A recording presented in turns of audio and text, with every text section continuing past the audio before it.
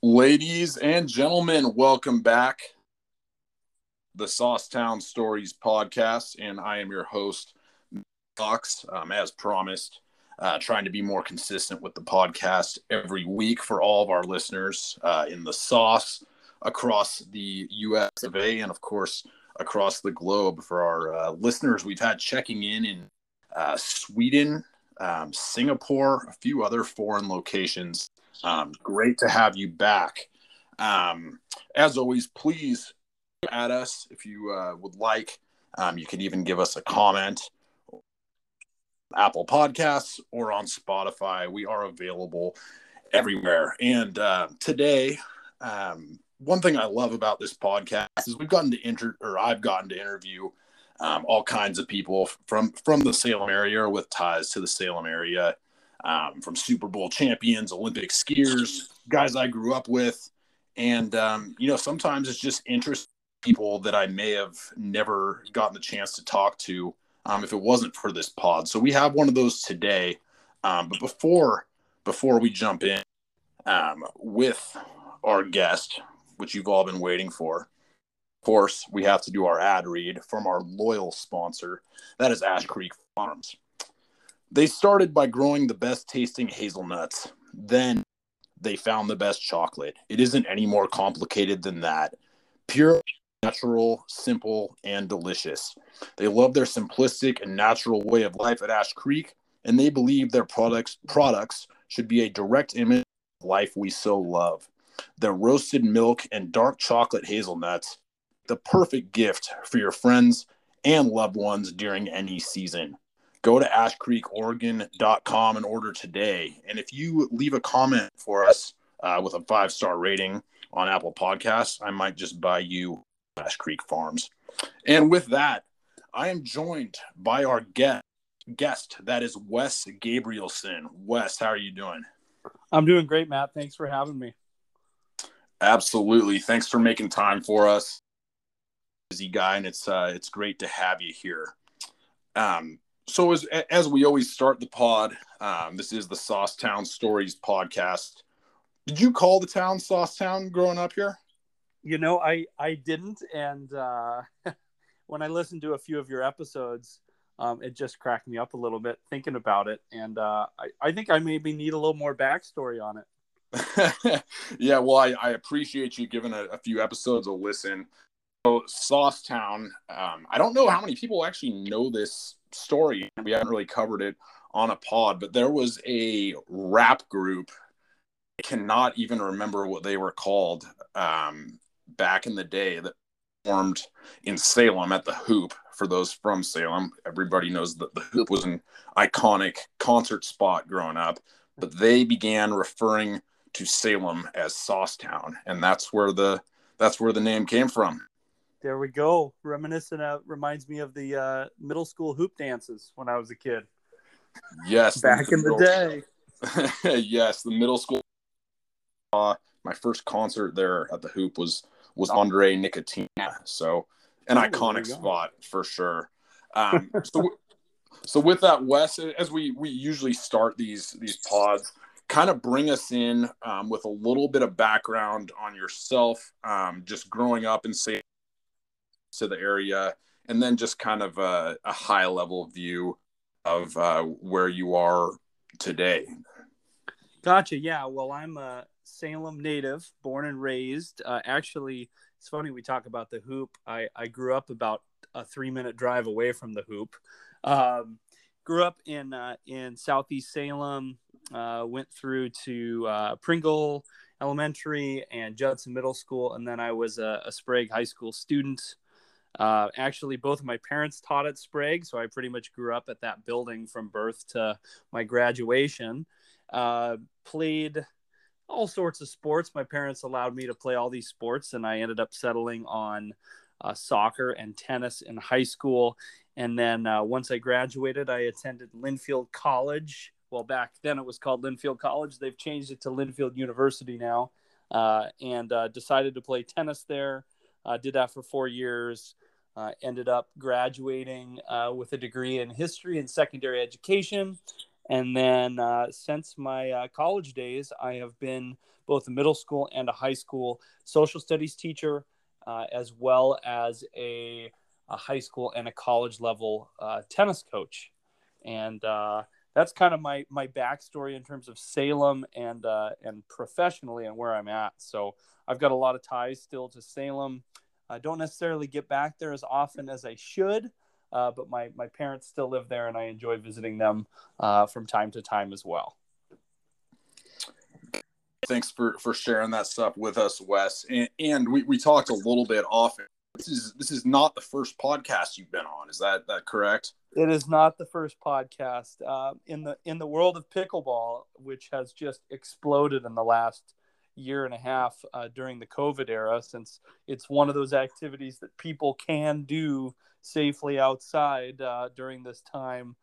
There have been just many kind of podcasts and shows that have been created or continuing. So I've been on a few pickleball podcasts, and actually I've been on a podcast about the Rock and Roll Hall of Fame, because one of the classes that I teach at McMinnville High School, where I currently live, is history of rock and roll. So that was probably my most recent podcast, was talking a bit about my class and then ranting about the snubs for the Hall of Fame that I think should be in. So that was quite a bit of fun. Okay, I want to dive in on the pickleball stuff a little bit later, but I want to focus on the Rock and Roll Hall of Fame right now. Right off the bat, you mentioned it. Who are the snubs from the Rock and Roll Hall of Fame? Oh my gosh! When I was on that podcast, which is called Hall Watchers, it's kind of funny because I felt like I had a lifetime of built up venting about the Hall of Fame, and usually like people are like, "All right, Wes, just wrap it up." Oh my gosh, it's 10 minutes already, and these two people who run the podcast are actually a couple who live in the Portland area, and they were like, "Oh no, we love this," and so they let me kind of go off for about 20 minutes about these artists. I'll give you a few. I think, please, a few of them were kind of a few months afterwards when the Hall of Fame actually announced their nominees and their inductees. One of them was Tina Turner as a solo artist, and she actually made it in this year, along with Carole King. I think there's a lot of underrepresentation in terms of female artists, but there's a lot of classic rock bands like Boston or the Guess Who aren't in there as well. So I could probably go on and on, but I won't do that. No, those are some good names. I like how you hopped on that pod with them, and they were just like, no, please tell us everything. And you're like, these are my people. I need to tell them everyone who has been snubbed from the Hall of Fame. They were like, we love Hall of Fame venting here. But the reason I like it is that I'm such a music lover, and that's something I also didn't mention, as I grew up, playing a few instruments and just loving music, and being able to create and teach this history of rock and roll class that I have has been really fun, because we do look at the Hall of Fame, we do look at the history of music, and part of I guess the cool part about talking about the Hall of Fame and these snubs is being able to go back and listen to some of the great music that was created by these artists that normally I wouldn't go listen to. And so that's the most exciting thing about it for me, and the most enjoyable. Right. And music is, and popular culture in general, but music particularly is so intertwined with history and social studies, which you teach. Are you able to kind of mix that with, the example I think of from high school? Like, I had teachers where a lot of music centered around like the Vietnam War. Yep. Examples. Is that an element you're able to kind of mix in a little bit?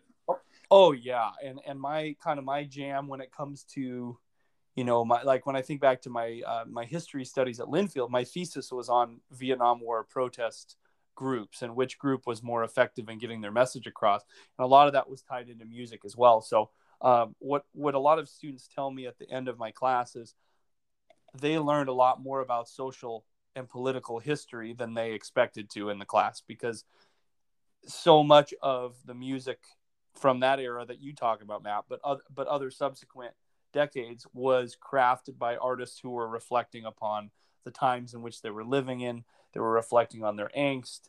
of some of the changes they didn't like, and they were really leaders of many generations when it came to not just music but fashion and art and all these other things. So yeah, we do cover quite a bit of social history in the class. Gotcha. And on the music note, you're obviously a big music buff. Do you touch on, or do you personally listen to other genres as well, or are you mostly a rock and roll guy? Oh yeah, I love blues music. I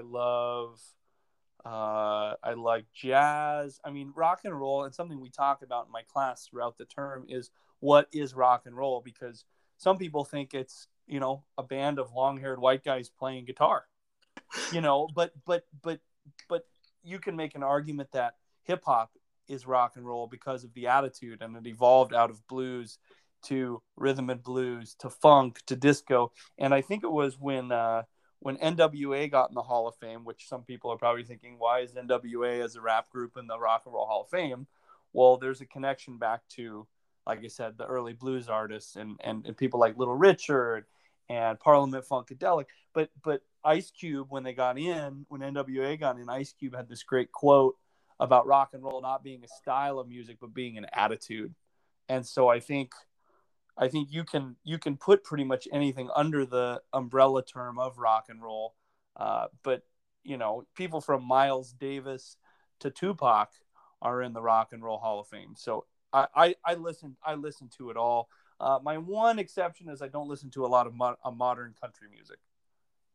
That's my one kind of no go when it comes to music.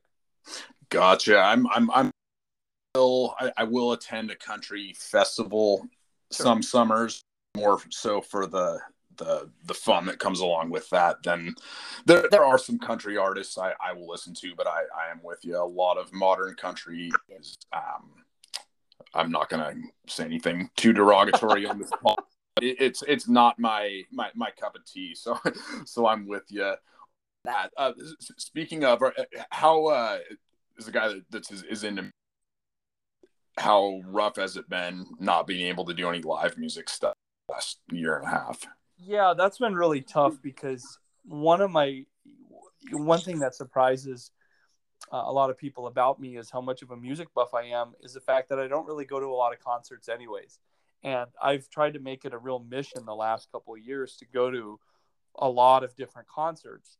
And whether that's Portland Jazz Week, going to a couple clubs, or, I saw the B-52s in Bend with a few friends a couple summers ago. So I try to make it to a lot of concerts, and I actually kind of went crazy before the pandemic hit, and I bought all these tickets, Matt, to all these concerts that were going to happen that were kind of bucket list items, and they all got canceled. So they've all been pushed to 2021, and some of them have now been pushed to 2022. But I look forward to going to see. I had tickets for James Taylor and Fish and the Doobie Brothers and all these great bands. But I've been missing it for sure. Oh, are those all over the country? Or are all those bands / artists in the Portland area? There's a few at Sunlight Amphitheater over the Oregon-Washington border.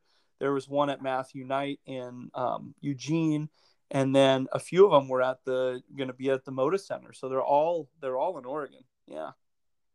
Nice. Gotcha. Well, switching gears a little bit, you're a interesting guy. Obviously, that's why we brought you on. Big into music, but I want to talk about pickleball a little bit. That's actually how this podcast kind of came about. For our listeners, my mom, Nancy, big time tennis player, her entire life, kind of in the last couple of years has switched gears to pickleball, and she told me this guy Wes I play with, you should totally interview him. So you're kind of similar path in that you played college tennis and to pickleball, and you come off as a pretty humble guy who's not going to brag a ton about yourself, but you're basically a world-class pickleball player. So take us through a little bit what prompted that transition from the tennis world, and then tell us a little. I played a little pickleball myself. Some videos I found on YouTube of you playing. It looks like a it looks like a totally different sport from the way that I play it. Take us through a little bit your transition from the tennis world, and then what makes a world-class pickleball player and how you got there. Gotcha. Well, the kind of transition to pickleball, it's funny because people ask me, at tournaments and such, how long have you been playing pickleball? And from a competitive standpoint, I think my first tournament was 2011, but I got introduced to pickleball when I was in middle school. At Judson, we actually played some pickleball. And then when I went to Sprague, we had pickleball in, freshman PE. And then one of my favorite teachers I ever had was a guy named Brian Champion, who was the coach. Shout out to Brian, great Sprague baseball coach. Yes, great guy. And it's kind of funny, it comes full circle because you interviewed Joey Wong. I don't know which episode that was, but Joey and I grew up. I was a few years older than him, but he and I grew up together at Pringle and Judson and Sprague. And Joey actually was a really good tennis player too, but obviously his calling was baseball, both from a family and a talent standpoint. But Joey and I used to have battles in Brian Champion's PE class in high school all the time. And I think on more than one occasion, Champ had, we had like a singles tournament and we were playing for, it was like a Seahawks hat or something. And I'm not even a Seahawks fan. I'm like a huge Packer fan. My mom's from the Green Bay area, but I sure as heck didn't want to lose to Joey because I knew he wanted that Seahawks hat or whatever we were playing for. So we used to meet up in kind of the finals of some of Champ's tournaments, and then we would just go back and forth, and Champ would be like, all right, guys, I'm going to go eat lunch. You guys just finish and let me know how it goes. And the whole class would take off and we would just play. But Champ allowed us to play badminton and pickleball and all these sports. And I always loved it. And I always felt like, if it ever came up where I got to play tournaments, I would just love this. I just loved the sport because it had all the elements of tennis that I liked, the quick reflexes, not having to cover the whole big tennis court, all those things. And so I kind of had a template set for me where we played with paddles that no one uses now. I mean, we play with the wooden paddles, and there's all these great paddle companies that make all these different types of paddles now that are so much better, but that was all we knew, right? That was all we knew. And then when I went to Linfield, again, we'd have rainy days. We wouldn't have tennis practice. We'd go in the gym and we would audit the pickleball class. So I had been able to play it throughout school. And then I guess when I finished college, I took a couple years off, and one of my tennis partners, a woman from Vancouver that's a national level pickleball player, she said one day, hey, do you want to come try pickleball? Have you ever played? And I said, I love it. I haven't played in years. So when I showed up, they gave me a state-of-the-art paddle. We were using a different ball, and I was getting just my butt kicked. And from that moment on, I was hooked. I was like, I want to get better at this. And I just dove in. So I'm really lucky that I had a journey through my schooling career to at least get me hooked at a young age, where I feel like a lot of my contemporaries get introduced to it once they stop college tennis, if that makes sense. Absolutely. Things to unpack there, but first and foremost, I got to ask, because I know Joey Wong, and he's one of those guys that obviously made it far in baseball, but he's just a guy that's kind of good at everything he tries. So who won those battles between you and Joey? And if it, if it was you, don't be modest. I think I won them, but we may have to come on a later episode and unpack the truth. But I think I won a few of the Seahawk hats. He probably won one or two, but I think I got him. All right. Well, we will give Joey a chance to respond to that at some point, certainly. So just reading up on you online and stuff like that, it looks like the sport has taken you some pretty cool places. I read an article. You were in the Margaritaville Open, which is a big tournament as far as pickleball goes in the States. I picture Margaritaville, like on a beach somewhere, maybe Jimmy Buffett's in the port side or something like that.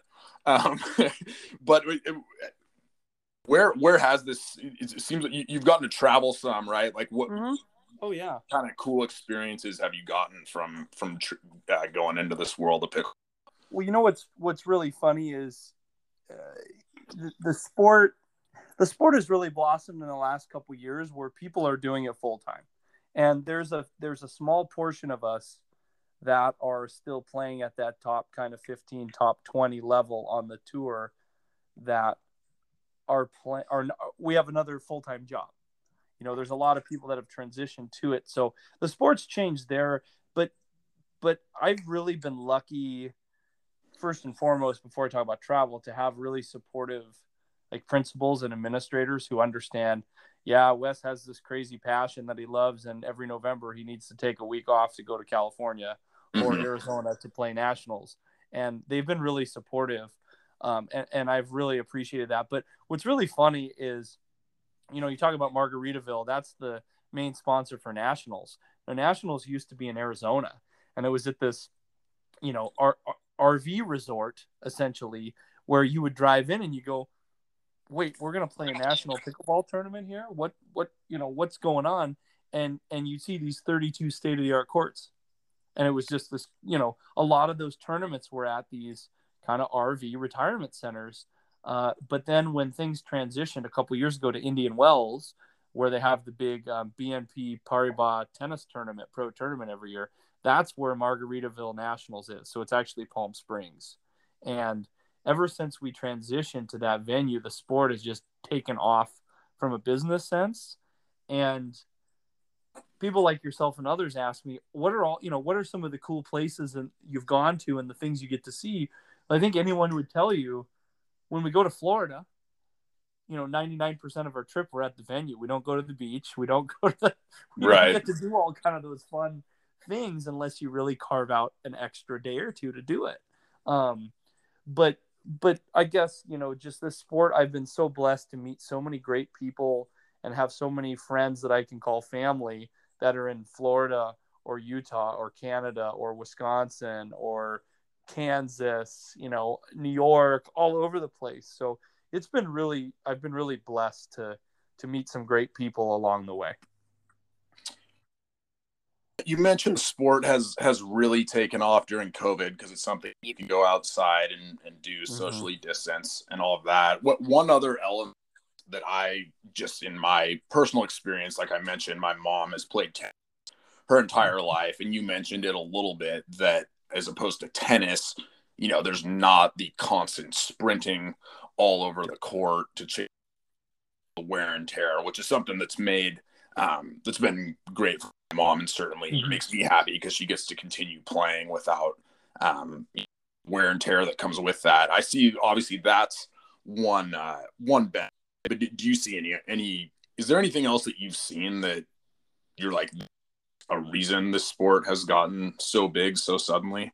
Yeah, I think, well, three things. I think number one, like you said, for people, I mean, your mom is in awesome shape and stays super fit, but not everyone, you know, when they get in their 50s and 60s and beyond, get to have that same sort of experience with their body, right? There's wear and tear, there's knee replacement, there's all sorts of things. So I think the first reason that it really took off with the senior population is that it's easier on the body. Number two, it's easier to learn. You know, not everyone comes from a tennis background like your mom or myself.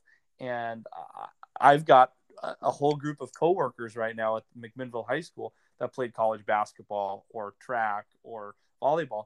And they've all picked it up during COVID and gotten pretty good because they're athletic and it's easy to learn, even if you haven't had a tennis background. But I think the third and the most appealing thing for people is the fact that it's really social. It's really, really social. I mean, you're closer in proximity to others, and the games aren't as long. You don't have to cover as much court. It's social. It's fun. You can take someone someone in their 20s who's really fit with someone in their 70s that maybe can't move as well, and you can still have a good game back and forth. Whereas in tennis, you're not going to see that based on racket technology and space. So I think the social aspect is what's really helped it take off. That makes total sense. And I've certainly seen pickleball courts popping up all over the place where they didn't used to be. So another topic, I promised myself that I would save this for the end, because I knew if I put it at the beginning, I would somehow manage to take up the entire pod talking about it, and we wouldn't on anything else. You mentioned you're a Packer fan. If you didn't know, I'm a huge Packer fan as well. I'm going to ask this question without any comment from my end. I think I know where you're going. There will be a comment. I mean, but I'm going to let you go first. Your unfiltered opinion. I'm sure you watched Rodgers on SportsCenter last night, and you've probably been following along with kind of this saga as it unwinds. Where do you stand on this whole thing on Aaron? Well, I actually did not watch the interview, but it's on my to-do list this evening. But I'd heard about it. Was it Kenny Mayne's final show? Yes. Okay. And I love Kenny Mayne growing up, listening to him, watching him. It's really funny. On one of our recent bus trips during the high school tennis season, I've got a couple football kids on my team for tennis, and they were asking myself and some of my other coaches what we thought about this whole topic. I think if I were to predict, I don't think Rodgers is going to go anywhere. I really don't. I think it's his way of trying to assert some authority. I think that he enjoys the community. I mean, they still have some family that are in Wisconsin that know, how much charity work he does in Green Bay that doesn't get talked about, and how much he really loves his teammates and his coaches and the community. But I also think that his feathers have been ruffled a bit based on how they approached the draft. And I think he's just trying to assert some authority. I personally would be surprised if he leaves, but you may have a different opinion on that. I don't know. That's kind of where I'm at. I haven't had a whole lot of time to think about it, but that's kind of where I'm at. Okay. So that's your prediction on what is going to happen. I want to dig a little bit deeper on it. Do you get where Rodgers is coming from? I don't want to make it as simple as, are you team Rodgers or are you team Mike Pettins, or excuse me, Brian Gutekunst or Packers? But where do you think Rodgers should be exerting this level of a power play at this juncture? I'm a little surprised that he's doing it. I'm not trying to be political with my answer here. I got you. I'm a little surprised, but I understand the angst, and I didn't really at first, but I talked to a couple people who gave me another, perspective, and I get it. I think when you look at people who have been franchise quarterbacks in the current era, when teams draft someone else, they have been really communicative with the current starting quarterback and saying, hey, we're getting a guy, this is what we're doing. And I may be off in this, but it's my understanding that they didn't really communicate that with Rodgers before they drafted Love. Is that correct, or do you know? I think that is correct. Yeah, and I think when you got someone who's, played through injury and is, I'm not like kneeling at Rodgers' feet here, but I understand the angst. If I'm in his position, I probably would do things a little more privately. That would be my take. And I heard an interview with Mike Holmgren. I don't know if you saw this. Holmgren said, if I were the franchise, I would get Rodgers in a room and we'd sit there as long as it took to figure out, is he staying or is he going? And then we move on. And as a franchise, you do what you can to solve it within the family, and then you move forward. So long story short, I understand his angst, but if I were the Packers, I would have done things differently. I think I'm kind of with you. I understand why Rodgers would be upset about the Jordan Love pick, particularly because he wasn't even, it was never mentioned to him. Of course, he went on the interview last night and said this has nothing to do with Jordan Love, which is complete BS in my opinion. But I also 100% support the Packers side that this guy's a player that has signed a 5-year, a 4-year extension with you, and you're not required to consult personnel decisions. So I don't know. I'm a little bit of in that Rodgers is enjoying this a bit too much, and but I think I agree with you. As far as the outcome, I think he holds out into training camp. He wants the whole spectacle, everyone on their hands and knees saying, "Aaron, please come back." He wants to hurt a little bit, and I think he returns probably the opener, but we shall see. I wouldn't surprise me if he's back earlier than that. I just think I don't think money matters because it's reported that they've offered him a lot. Right. I think he wants weapons around him because he's obviously had a great year last year. He's got Adams.